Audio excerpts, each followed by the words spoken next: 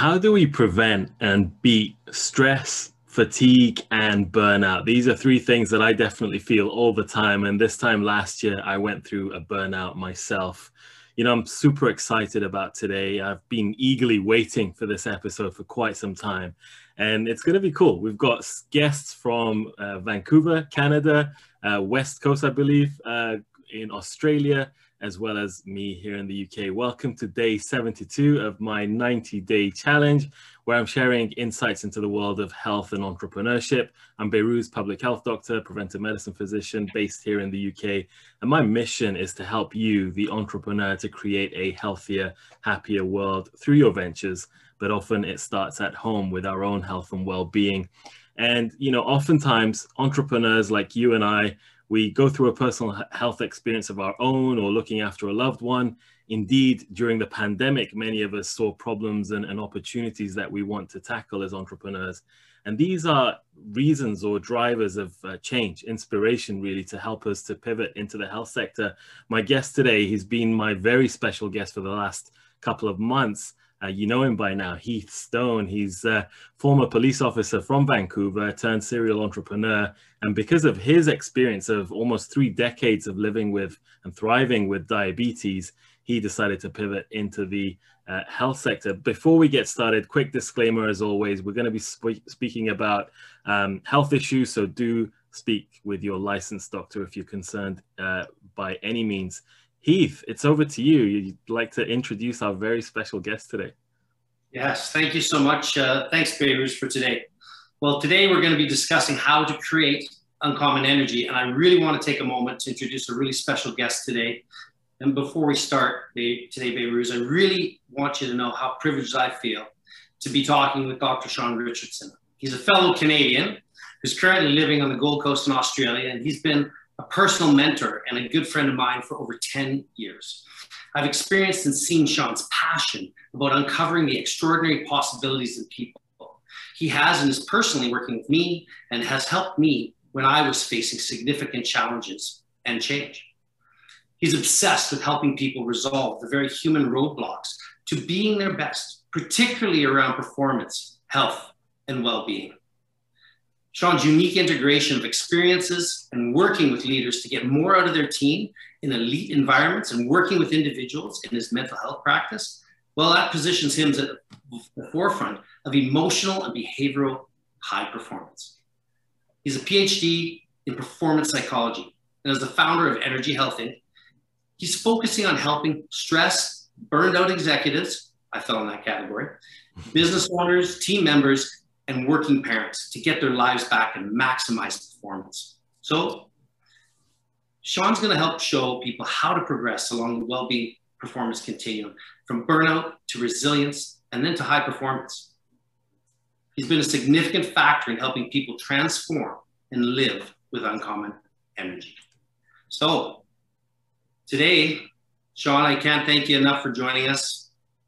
We're going to talk all about how do we prevent that stress, fatigue that leads to burnout. Welcome. Thank you so much, Heath. So, Behrooz, I'm going to turn the floor back to you. But really our question for today is really how can we help ourselves and others prevent stress, fatigue, and burnout? And Sean, looking forward to your expertise on this. Excellent. Great stuff, Heath. Sean, I'd love to pass the mic over to you, really. I'd love to learn more about you because Heath has been talking so highly of you for the last few weeks. So it's over to you. What led you here? What's your story and what got you into helping these professionals and working parents and indeed entrepreneurs? Yeah, thanks, Behrooz.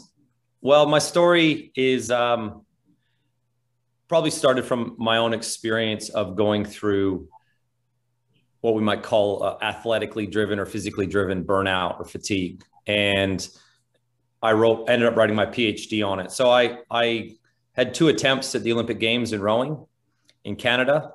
And the first one, I was in quite a good position. And I felt that, I never thought for myself at all of any issues of fatigue or burnout were on the horizon. I had a lot of sports science knowledge previously. So I was in the midst of studies in sports psychology and sports science. So I had a lot of sports science knowledge. I was aware of managing my fatigue.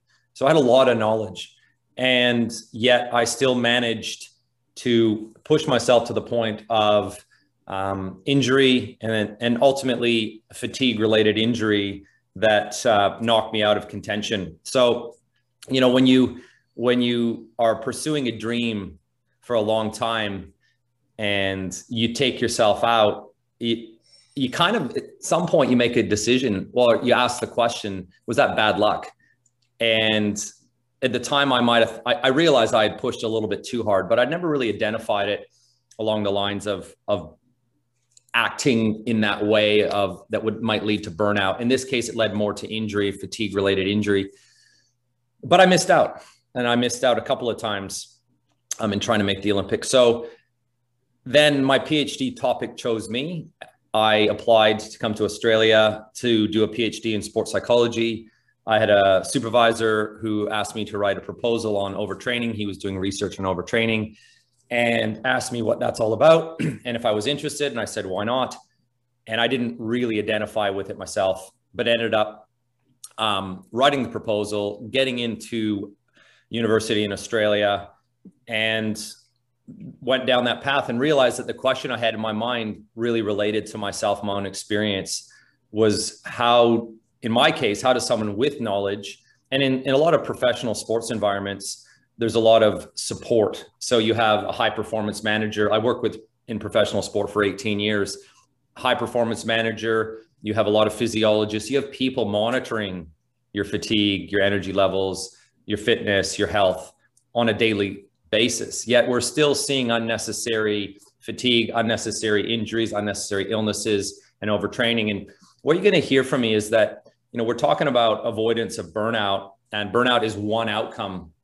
But we actually, in my research, what I found is that there's sort of a behavioral set that leads to a series of outcomes, and they have a common foundation, or a common problem, and not really a foundation. The foundation that's common is how we get out of it. But athletes are ending up injured, sick, burnt out, and in sport, overtraining syndrome is the athlete's version of burnout, or what we might call chronic fatigue syndrome in an athlete. And so we have all of these negative outcomes, but what was really common to them was that there was an imbalance in their lives. And this idea of balancing what we call stress and recovery in sport is something that's been around for 4 or 5 decades in the sports science. And it's really the only place, and why we're going to speak from sport as a foundation to this discussion is because it's really the only place where there's a strong science around managing energy, around responding to stressors in a very systematic way. However, what I found in my PhD work was that in sport, the answer to that question is, why are athletes still getting unnecessarily injured and fatigued and stressed and overtrained, was because they were paying attention only to a narrow band. Well, not really a narrow band, but to one category of stressor. So in an athlete's case, that's your training load, your physical stressor. And so all of the recovery, if you stress the body, you have to get recovery. All the recovery was done to focus on the physical training load. Yet as soon as athletes were, as soon as athletes left the training venue, they had their own lives, families. Sometimes if they were younger, they might've been studying at university. Some of them had jobs. We have a real mix of other aspects of life going on, just like someone in the workplace, like an entrepreneur, like any other person out there. There's a lot of load, if you want to call it that, stressors, things that take energy from us, from all parts of life. And in sports science, there wasn't a proper accounting for all those other variables. So we have a stress load here from physical training, and then there's also an added stress load from life. If you're only accounting for the stress load from physical training, you get recovery from that. But the other stressors from life create a gap. And in that gap, we see risk. As energy drops, fatigue increases, and you have that risk for negative outcomes, negative health outcomes. And as soon as we start to talk about the rest of life and other categories of stressors, and we'll get into the model in a moment, we realized that this applies to every human being. So I realized it applied to myself. I did my PhD in sport, but ever since I finished almost 20 years ago, I've been teaching the principles of balancing stress and recovery and the discipline of science that we take from sport in the corporate context. I've been teaching to individuals. I've been teaching it to entrepreneurs. And like he said, you know, working with him as a diabetic, realizing that there's some really strong principles here that are really important to how he's going to manage his health.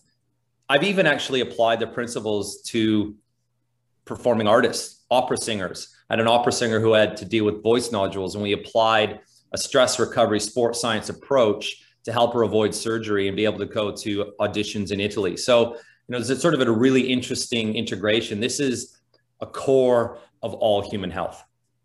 Wow. Very well said. And personally, Behrooz, it's exactly what he said is how we work with me. I would love to, you know, in a moment, get more into that experience between the two of you, if I may, and we'll come on to that. You know, first of all, one of the first kind of comparisons I made when I spoke about entrepreneurs, I believe right at the beginning of this 90-day challenge, because I love having entrepreneurs come into the health space. It's, you know, the skill set that they have, the mindset and the experience that they have, really we need more of in the health sector. But indeed, as you say, you know, it's the analogy I gave is we're, you know, entrepreneurs are like Olympic athletes in a way, maybe not in the physical aspect, that there's high demands. There's always a constant need to pivot, always a constant need to be on your toes. You know, there's and especially if you have a team of employees, you're even more responsible. And I'm really curious, two things. Number one, if you've worked with any health professionals and what your experience of that has been. But then secondly, like, you know, I'm a student today. I'd love to hear from you, from your experience. How can we actually beat this stress and then fatigue and burnout? And as you say, these are just some of the symptoms of a wider problem. Thanks, Behrooz. Yes, to answer your question, definitely does some work with health professionals, and it leads us into another key angle that I looked at it in my PhD work, which was answering the question, well, why does this happen? So aside from not accounting for multiple categories of stress and recovery, what we see is that there are influences in people's lives. So there are things that influence us even when we know better. So you think about someone who's trying to lose weight, for example, or, you know, Heath, we can talk about the diabetic who knows what happens with their insulin when they eat certain foods. So we might know what's the right thing to do and we still don't do it. And health professionals is a great category to pick up on that. When it comes to fatigue and burnout, one of the areas that we see is an enormous influence in any workplace, and certainly in the health context. And I did a fair bit of work back in Canada with health authorities and hospitals there around this topic, is that there's a culture that wears burnout as a badge of honor. Not on purpose, I don't think. It's really, it's a naturally evolving, almost a coping mechanism when you realize that the context you're in is putting so much stress and pressure. But this idea of working back to back to back, you know, 14, 18, 24-hour shifts on call, maybe you have to do a double 36-hour shift and you're napping in between shifts, especially in the hospital environment. We see that because it's all about putting other people first. It's about caring for others, which is a very noble cause and worthwhile. And it's extraordinary. What's what makes the health profession so extraordinary. But that model, that role modeling that comes from everyone, and the conversation around it is, you know, almost a sarcastic or joking, or like we say, that badge of honor. I've been working, you know, back to back 18-hour shifts. I've only had 2 hours and here I go again. And that's a little bit scary. But those are the sorts of things that influence someone who's feeling flat, who's feeling tired, who knows they have to do more for themselves, for their own self-care, but just keeps pushing through. And so that's one of the, you know, your environmental pressures, your contextual pressures, and in this case, your cultural pressures. In health professionals, it's really, we see that strong cultural pressure, but then we also see the internal drive of, well, I get so much positive feedback from helping others, I've always got to put them first. People often get drawn to the health profession because of wanting to put others first, and therefore I come last. And in our program, we run a series of programs, everything from introductory programs, online courses, to a full 12-month one-to-one immersion on how to turn your life around in terms of energy, health, and performance. But in our programs, we really strongly drive that classic analogy that everyone knows about, although we're not seeing much of it these days, but it has to do with getting on the airplane. And you get on the airplane and it's a safety briefing, and they tell you that when the oxygen mask comes down, even if your children are sitting beside you, you put your oxygen mask on first, because you can't help someone if you're asphyxiating. You have to put your own health first to be able to help others. So whether it's healthcare, whether it's diabetics, whether it's entrepreneurs, whether it's executives, people who are really, or whether it's parents at home who really want to put their kids first all the time. And I'm a parent with 2 kids. We have to teach them to say, to be able to serve the way you do, you've got to put yourself first. And so in this whole context of managing energy and energy health to prevent burnout, the mindset is very, very important. It's one of the most important. And realizing also the roadblocks, the things that influence that mindset, from your cultural context, whether it's the workplace, your family context, who your role models are. Did mom or dad always push through, never put themselves first? So that's sort of what's exalted. These are the things that we pay attention to. Couldn't agree with you. Just as a favor, here's one quick point. Sure. I'm medical, first responders, ex-policeman. That's when I actually became a diabetic, from this very point of sleep deprivation, poor diet, the mindset and that culture that, Sean, you just spoke about. All the 4 pillars of health that we've been talking about all lead to the stress, the fatigue, and eventually the burnout. And the burnout being physical, mental, emotional. It can be all these areas that we're going to be discussing here today on what are these stressors and how to do it. They hit us all. It doesn't matter where you're at, but specifically in those areas where people are trying to be the most giving, we got to remember to be intelligently selfish. What are your guys' thoughts? So on that note, actually, Heath, we've got to be intelligently selfish. I like that. And wearing your mask first. Look, it's going back to that badge of honor thing that Sean just referred to. And it's the same thing, I believe, for entrepreneurs. I see it time and again on various social media comments that people make, or just working with entrepreneurs. It's like a badge of honor. It's just expected. Like when you get into the startup world, into the business world, say goodbye to that work. I mean, what is work-life balance? First of all, some people don't agree with it. I'm perhaps one of them. And then the other side is, it's like, it's a badge of honor that, I'm working left, right, and center because I want to get this next phase of development of our product out, for example. It's never ending. And I'm just curious whether, and I'd love to get to the solutions or the tips that you have for us as health professionals, but also more importantly for me, entrepreneurs. Is that it? Is it more about a culture change, or is it about education? Look, I'd say it's about both. Culture change, if we define culture, really is the most common behaviors. So what you say and do in a group of people. So those are the most common things you say and do. They influence how you think and then obviously how you behave. Now, we have to still educate to give people the right topics and tools and content that drives their conversations and their actions that become the role models, that become the culture. So you could say, does it start with culture? It's a chicken or an egg, but you certainly need to understand the context better. And to me, culture is just a bigger evolution of this mindset shift. And I might swap and share my screen at the moment, because there's a couple of models I'd like to share while we're in this conversation, just that give us that visual reference point. And one of the ones that comes up is just in talking about culture in the workplace. But I work with a lot of organizations, everything from startup entrepreneurial organizations to scale up when they're going through that crazy growth phase to large global entities that are massive and have stressors for different reasons, from restructures to constant new challenges and global economics.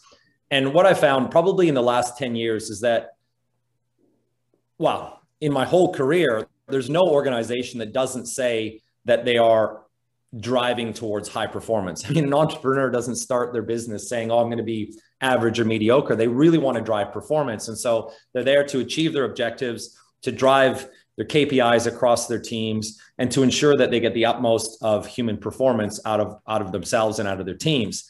And in the last 10 years, there's probably a stronger conversation around well-being. So what we get is every client I talk to says, we value performance, that's our priority. And we also value well-being because we understand physical and mental health is really important. But you can see actually there's a problem here, even the way I've presented these. And I call it the old way, where we talk about performance and well-being coexisting.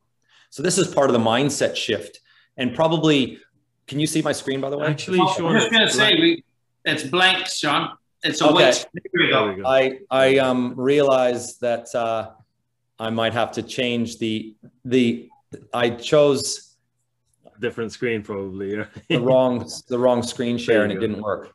So this will work for you. Can you see it now? We can. Perfect. So yes, we have the two, performance and well-being. The old way of thinking about these is thinking them as coexisting side by side. We value performance, it's our priority, and well-being is very important. But in treating it this old way, coexisting, we're actually inaccurate in how we're doing it. And we're also leaving well-being more to that sort of categorized reactive state. Well-being is really important. So when someone's struggling, make sure you support them. Are you okay? The initiatives around mental health are really, really important. But we really have to want to shift people's mindsets into this new way of thinking, which is reminding us that you can't have peak performance. You can't be a great organization without the foundation of performance, and of well-being. It is the foundation of performance. So I think that might seem really obvious, but if we look at, say, in sports, we're really aware of this.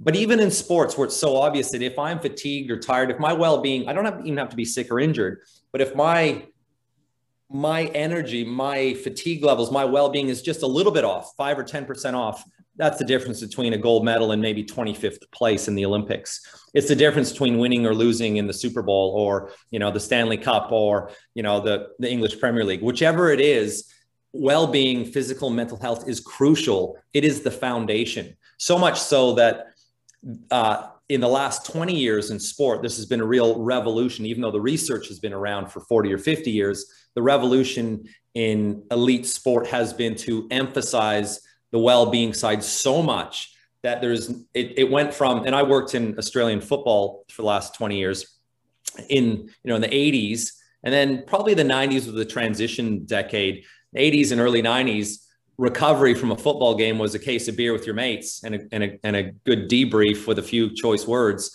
in the pub. And I'm sure that was a lot of fun, and it was probably good for real good mental and emotional recovery and connecting with your teammates.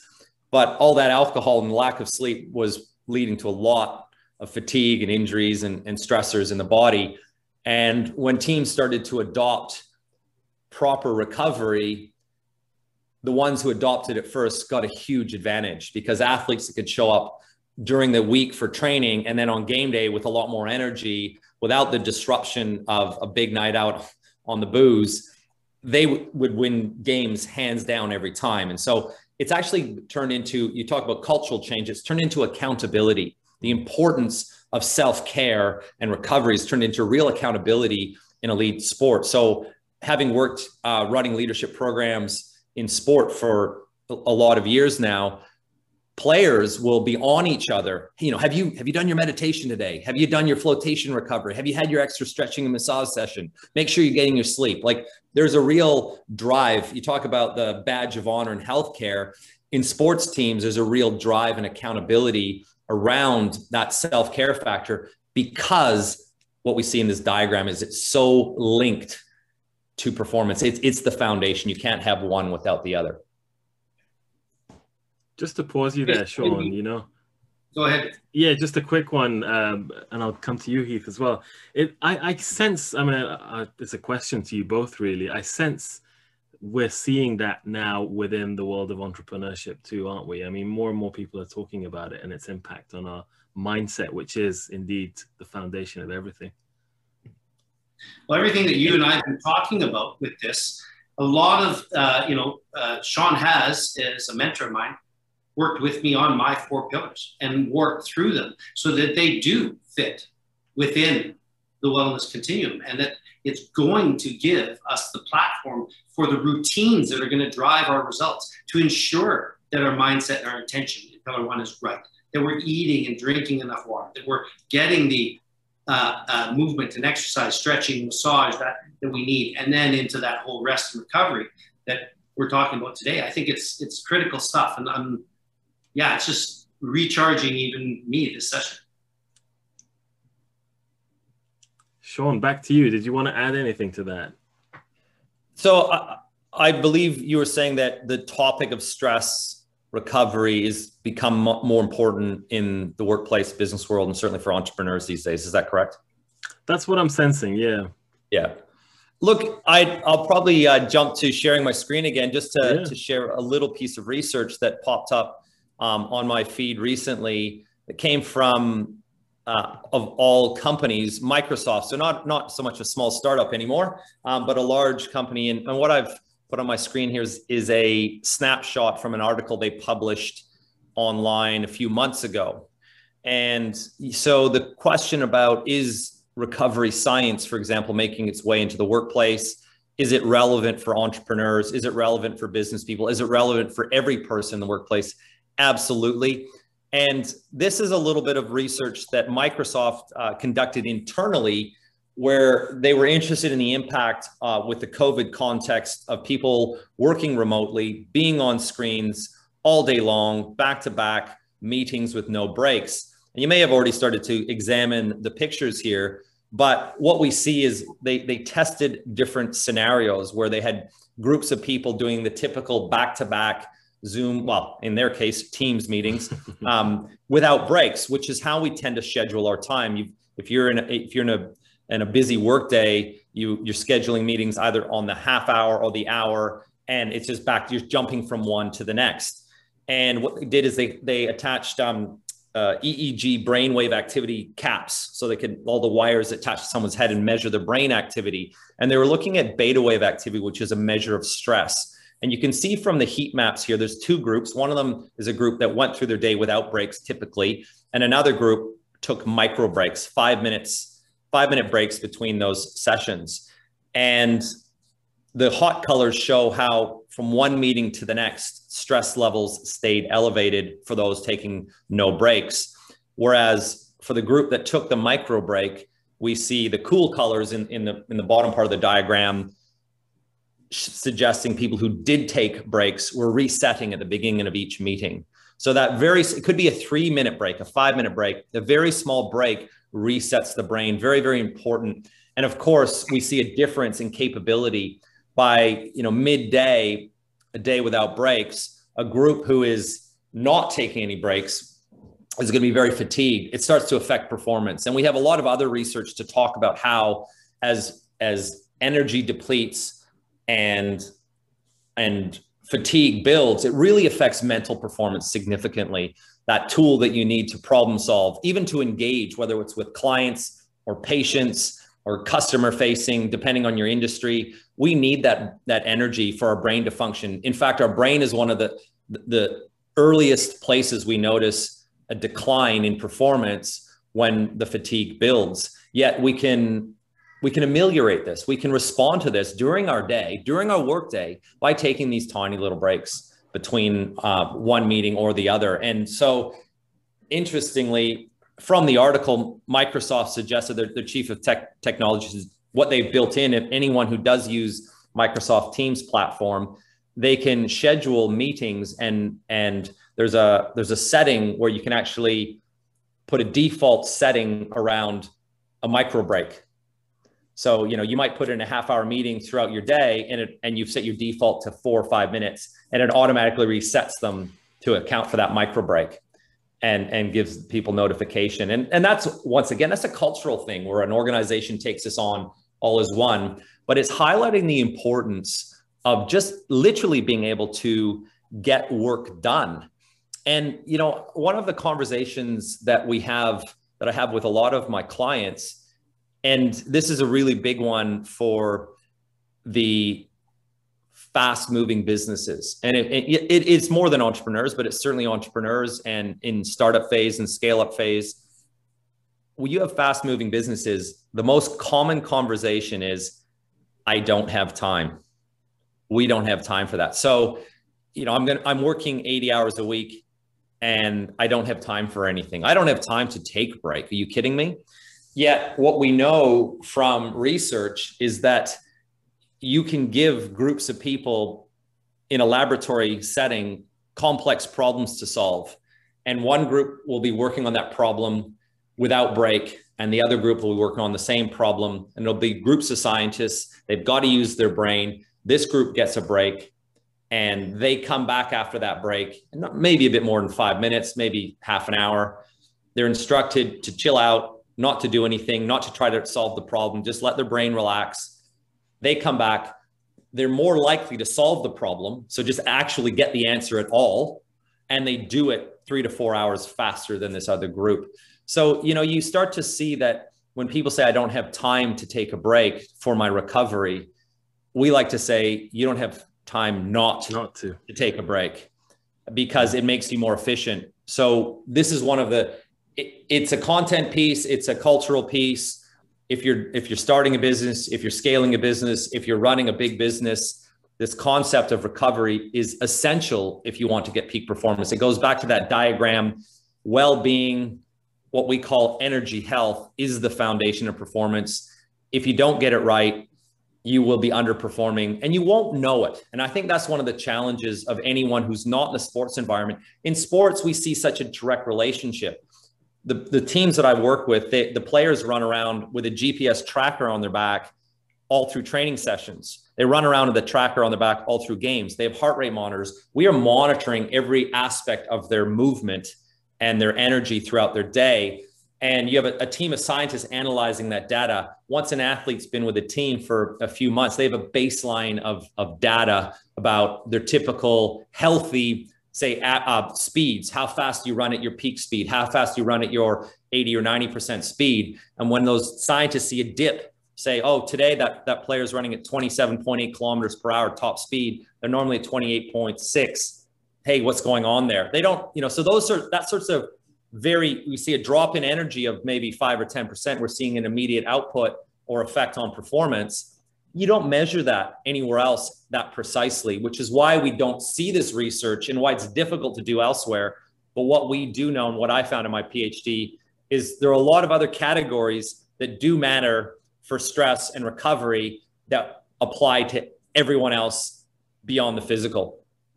I love it. And Heath, I want to come to you in a moment, but just to look, you can't, if only I could measure and show you how much my blood was boiling while you were talking. First of all, everything you said resonated.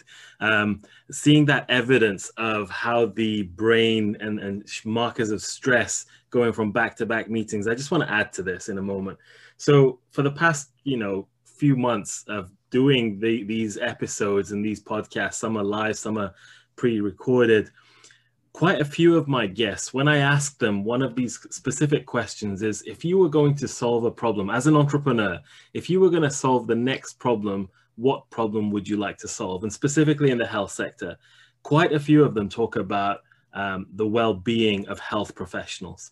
You've seen it during the pandemic, and indeed, this is not just the pandemic. And now they're going to have to deal with all the backlog of delayed procedures, operations, treatments, screening, all this kind of stuff. And I'm speaking to you now as the entrepreneur who wants to make a difference within the health space. First of all, it doesn't just have to be healthcare. There's all sorts of things that determines our health, from workplace through to education, schools, and then also the healthcare sector. But specifically about this, if you can do something to help the well-being of health professionals. First of all, I'll thank you. I'd love to work with you on that. There was a survey literally about a week ago by the US Centers for Disease Control. They surveyed, I think, 26,000 staff, specifically public health professionals. So these are my colleagues. Over half of them had some sort of mental health complaint, symptom, sign. Yeah. And just about June of last year, so 12 months ago, early stages of the pandemic, I think 1 in 4, if not more, people, general people, young people, had contemplated suicide. This is insane. You know, we need to do something about it. And Sean, what you just referred to now is you don't have the time not to pay attention to this. And a lot of this is not down to the individual staff. This is organizational. And indeed, it goes back into startups, businesses at various levels. If the culture of the founder, sorry, I'm getting off piece because it's personal to me. You know, if entrepreneurs are going into their startups and organizations wanting to make a difference, and the culture, the preset culture is we need to work hard, play hard, then you're not going to get the best results. And you're saying it with the research that you found. I've been presenting some of the evidence in some of these episodes too, that it all plays from your mindset, from your meditation, from your physical activity, the food you eat. Not only does it prevent burnout and stress, it actually, what we eat actually impacts the decisions we make. It's just insane. The more you study this, it just gets scarier, but also provides opportunities that we can take advantage of. Absolutely. So Sean, did you want to come back on that? I felt like you might want to add to that. Yeah, look, I certainly feel that the work hard, play hard it's not, we can still do that, but we have to add a third piece. And I tend to have a mantra that I share with people. We say, work hard, recover harder. And I'm not, and there was a bit of a movement probably earlier in the millennium where there was a conversation around, there's been a lot of conversations around time management because of, you know, the seemingly extra demands on our time. And Tim Ferriss famously wrote the 4-Hour Workweek for entrepreneurs. And it's a great read, you know, like get more efficient, get back more of your time. But, and one of the mantras that came out of that sort of thinking around time management was work smarter, not harder. And I think my experience around this is people took on some of the tools in there, and that's fantastic, around time management, working smarter. But everyone looked around and said, yeah, but I'm still working really hard. So where's the not harder part? And so we like to flip that around and say, work hard smarter, because we're still working hard, and hard work is the way that you're still going to succeed. There's no entrepreneur that doesn't go out there and isn't putting in 80, 100-hour weeks during their, you know, their startup phases. And I'm not even saying that's wrong. The human body is an extraordinary machine, and it can take on an extraordinary amount of challenge and stress and demand. But it can only do that in a healthy way if we're taking care of it along the way. And I think this is what we look at. When I rode with the Canadian team, they were the best in the world under coach Mike Spracklin. And they trained an extraordinary amount. It was 18 sessions a week, up to 7 hours a day. Most people would look at that and say, it's insane, it's crazy, how can you do that? And yet we did it. But it was the only thing we were doing. We were young men, we didn't have families, you know, we just ate, drank, and slept and rode, and that's it. And so when you're getting that much recovery, you can take on an extraordinary amount. Like an entrepreneur who's in their mid-20s, early 30s, and doesn't have family yet, doesn't have any other responsibilities. They work all day and then they crash out. If they're getting good nutrition and a bit of exercise and they're getting enough sleep, they can manage that huge workload. But then life changes. They now have more stressors. All of a sudden, they've got to hire people. So they've added what we call social stress, the energy it takes to interact with other people and deal with other people's lives. They go from a single person to meeting someone along the way and have a significant relationship. And that, as much as it makes them happy, it puts demands on their lives. You know, the kids might come along somewhere along in the picture.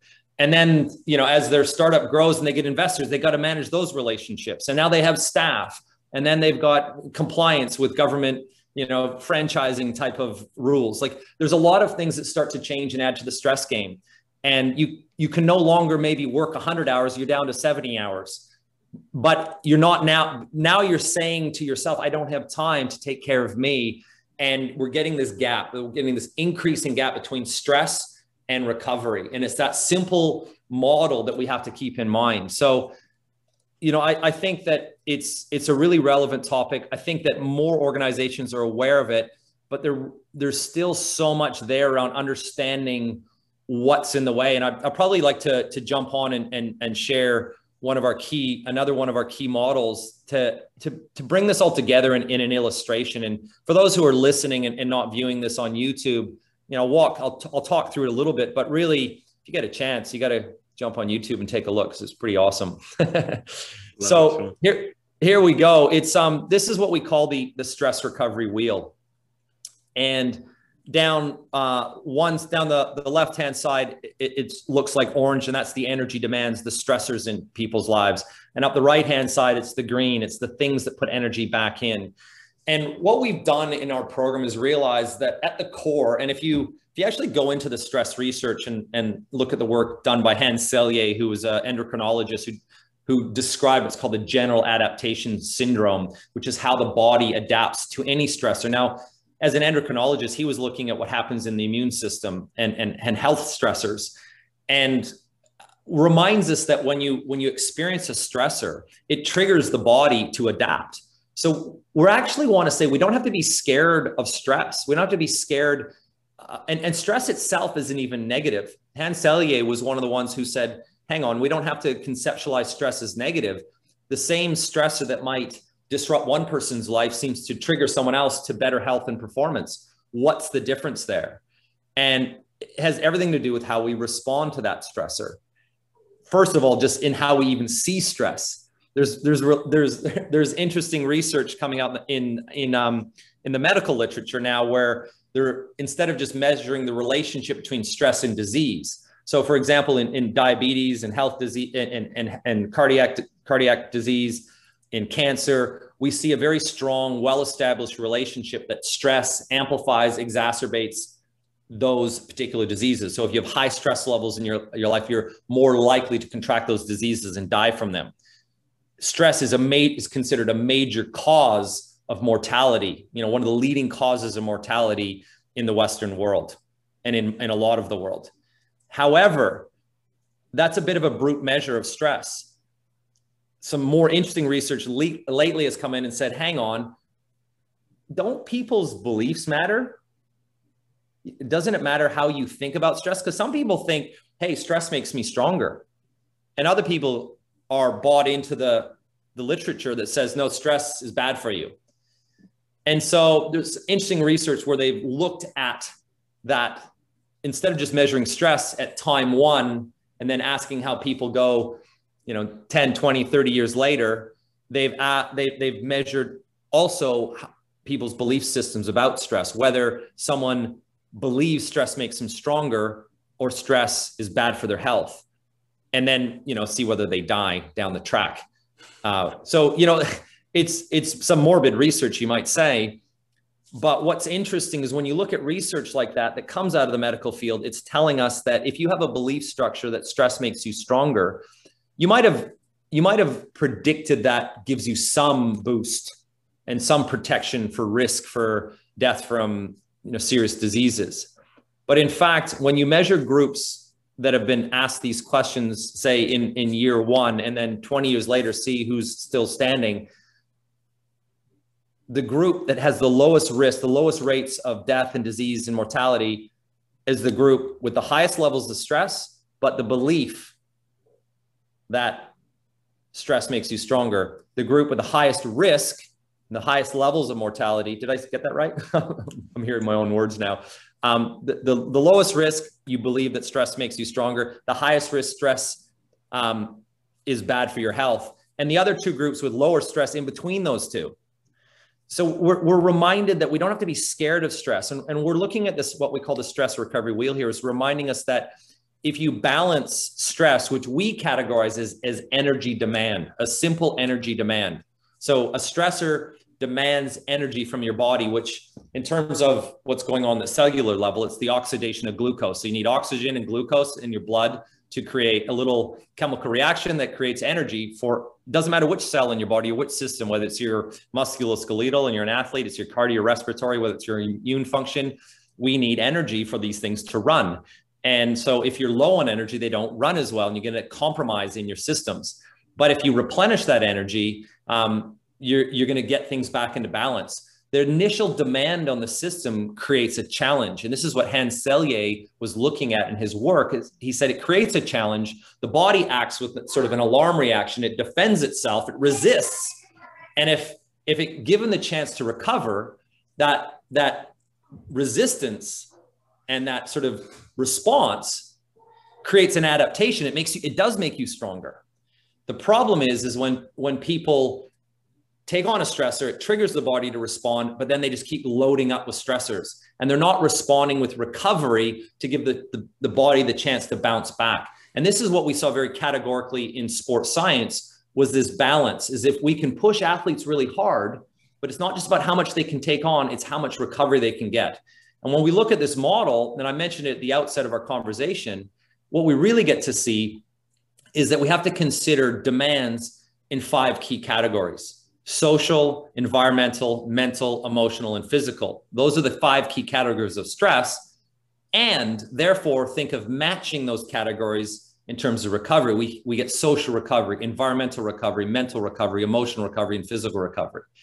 And so when we think about this concept of multiple categories, it means that we're accounting for all the stressors in our lives. So you take an entrepreneur and they might just be thinking, I'm stressed about finances or getting funding for my project.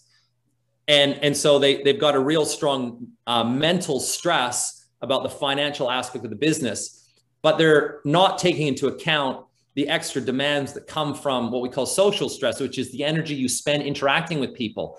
And that doesn't necessarily have to be negative. There's good research to show that people spend energy in positive interactions with others. Just working with people all day long, it could be happy, it could be a positive workplace. It still takes energy. You need recovery from that. So when we look at these other categories, it helps us to account that those are places that I'm spending energy in. For people who might question, what is environmental stress? That's the energy demand of literally your sensory environment, which is why the Microsoft research is relevant. So looking at a screen is a demand on your brain. It takes energy to be engaging with a screen. It also disrupts things like sleep and circadian rhythms, but we know environmental is sound, light, air pressure, these things that actually impinge upon your sensory system. Mental is really just the category where you spend energy using your brain, thinking. Emotional is the energy spent on feeling, and physical is the energy spent on moving your body. So those are those categories. Once we're accounting for all of them, we start to think of how we can get recovery in all of them.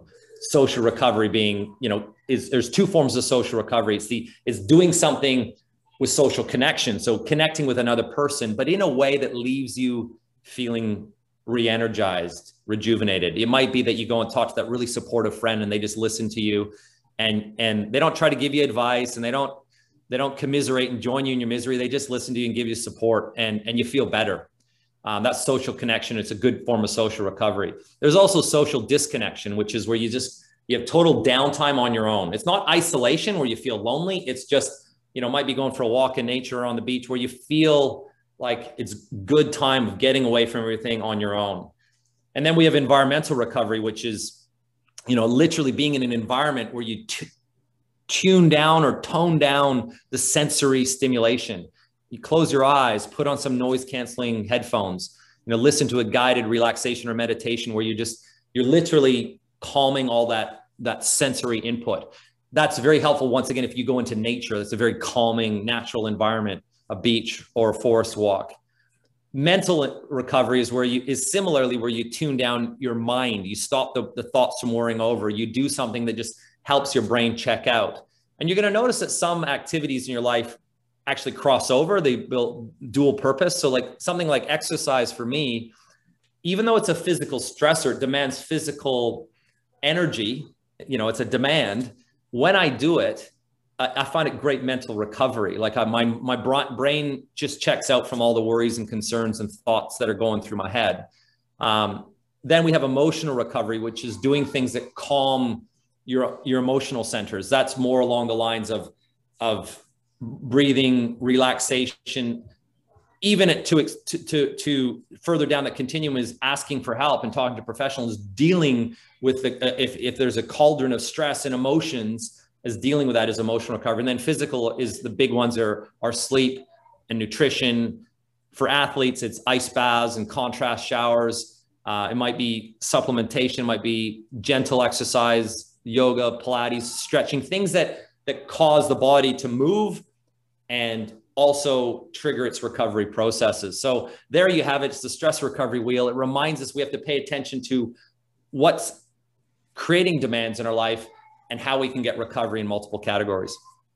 This is precisely why I would prefer this model as opposed to the work-life balance model. This makes way more sense. Look, Sean, I just want to first of all thank you, but also thank Heath for introducing me to you. I could sit here and listen to you days on end. You're fantastic. You're obviously experienced and informed, and the way you present these things is just refreshing. So thank you for that. I do have one last question for you, but I want to make sure Heath chimes in as well and either, comments, ask the questions or anything. But I'll just ask you one last question from me before passing it over to Heath, if I may, which is, how can we learn more from you? I mean, I've put your website link down below, but how do you help? How could you help someone like me, for example, as an entrepreneur and health professional? Well, thank you, Behrooz. Look, jump on the website link, fill out a contact form, get in touch with us. We run any number of levels of program. So I do one-to-one coaching for executives, for entrepreneurs, for athletes, for moms and dads, so people who want a one-to-one experience and wanted to learn the concepts of energy health, either to perform at their best. So you might be in a starting place of being pretty good, but you can want to take a lot on and you want to be better prepared. You can get that one-to-one coaching, but it's also there for people who are really struggling. If you're really in that pit of burnout and you don't know what else to do and you want to get out, you can reach out and ask for help. Like I said, we have a lot of different programs. We work at a group level in organizations. We run an introductory program that might be a 2-hour session just to show you the concepts. We run a full day workshop, a 6 or 8 hour day workshop. But then we also have ongoing continuous programs. So I've worked with companies for a year where we might do a series of workshops, really building energy, health, and performance into their culture. So that, depends where you're at. We have online programs that are anything from that, 1 or 2 hour introductory session to a 3-month program that's got coaching as a part of it, to a full 12-month immersion program that helps you to really understand all of these principles. And it's much more than just energy. It's really a total and utter transformation in your health, which sets you up to be resilient and a high performer in whatever capacity that will be in your life. But we run the gamut there. So it's really just a matter of getting in contact. Our contact details are on our website, energyhealthinc.com. And just reach out and we figure out from there what's best for yourself or your organization. Heath, one day we all need to go to Australia, don't we? So that's not going to be my first time there, trust me. Visiting with Sean. I'll tell you, my life has been truly transformed from my relationship with Sean. I've experienced all of the stress with it. It was completely out of balance. And as a type 1 diabetic, I had physical, I had the mental, I had the emotional, I had so many different things going through life as an entrepreneur, running multiple businesses at one time, having my diabetes going fritzy on me and having sugar management issues and all of that stress on itself.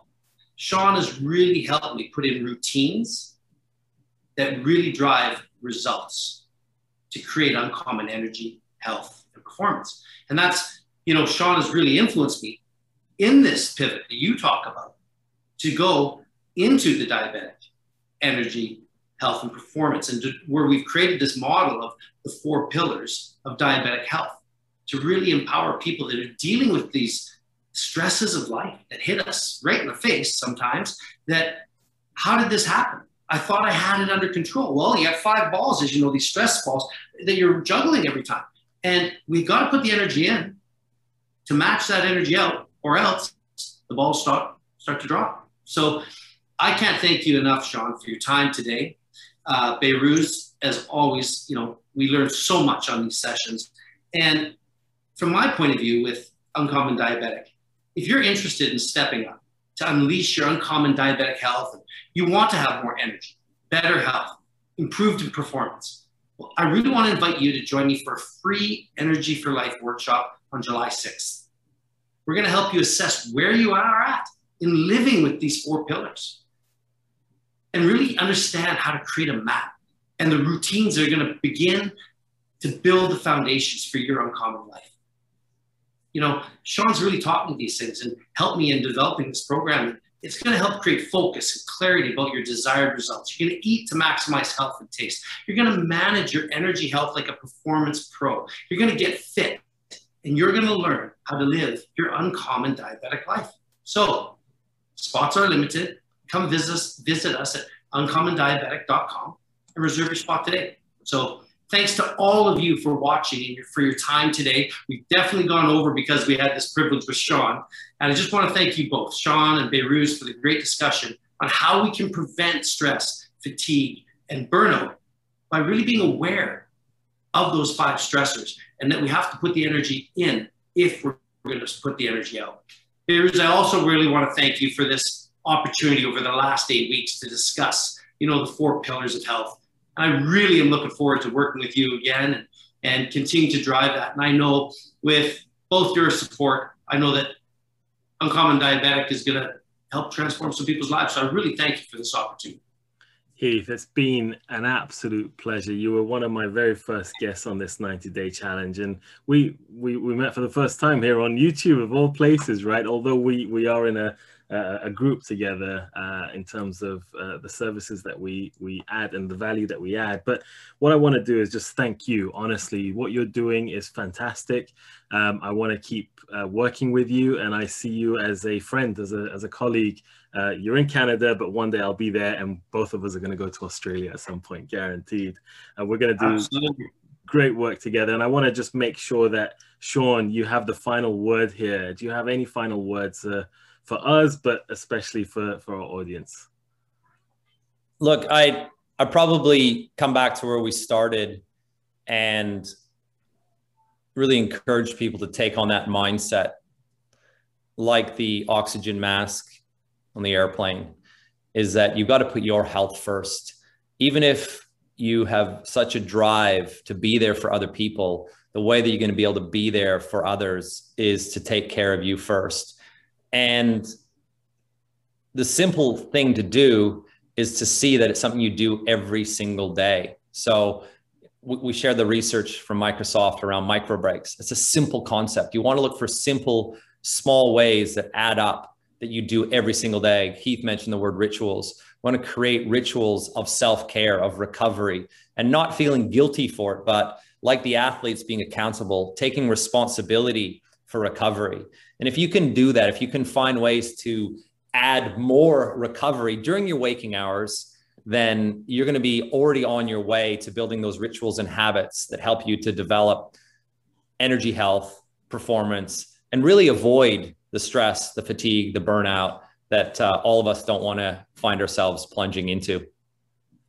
Thank you so much. Thank you, Sean. Thank you, Heath. It's been an absolute pleasure. My favorite part of this experience on these YouTube and podcast episodes really is just being a student and learning from other people. And I've learned so much. So thank you to the both of you. Just to wrap this up, we've been to Australia and Canada today. And as part, getting close to the end of this 90-day challenge. I've been to all sorts of places thanks to Zoom, from India to Cyprus to Ibiza to South Africa, Netherlands, UK, I can't remember, I must have been some other places too. It's been one heck of an experience. And as we move forward in the last 10 days, 12 days of this roughly, we're going to be focusing more and more on the opportunities that are there for you guys as entrepreneurs who want to now pivot into the health sector. And we'll run through some examples and some concepts that you need to think about. So stay tuned. And again, thank you very much. I'll see you all again after the weekend, back on Monday. Take care. Bye-bye. Learn more at The Entrepreneur's Doctor. www.entrepreneurs.doctor. Better health starts here.